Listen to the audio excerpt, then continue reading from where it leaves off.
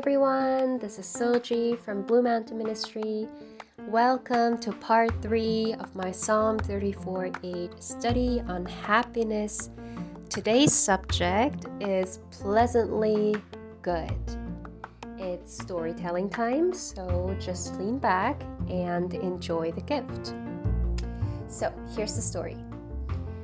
I recently bought a new pair of earphones. In the box came a second pair of earphones with a note from the seller that it was a gift from the company to support the customers at this challenging time. It was a pleasant surprise. I was so happy about this gift. But then, of course, I tried using the earphones that I had bought, and they somehow would not fit. They kept falling off. It was so irritating. Then this morning, I remembered the gift, and I tried those earphones on. Guess what? They fit perfectly. In this moment, I just cried out to God, inspired by the Holy Spirit. God, what am I trying to buy when I can get it all from you for free? Just think about it. God knows what's good for you. Isaiah 55 verses 1-3 says, "Come, all you who are thirsty, come to the waters, and you who have no money, come, buy and eat.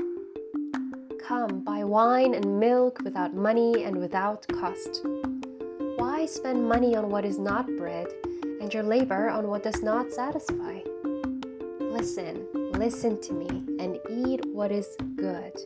This is the Hebrew word tov, or however it is pronounced. It means good, pleasantly good. Come and eat what is good, and your soul will delight in the riches of fare. Give ear and come to me, hear me, that your soul may live.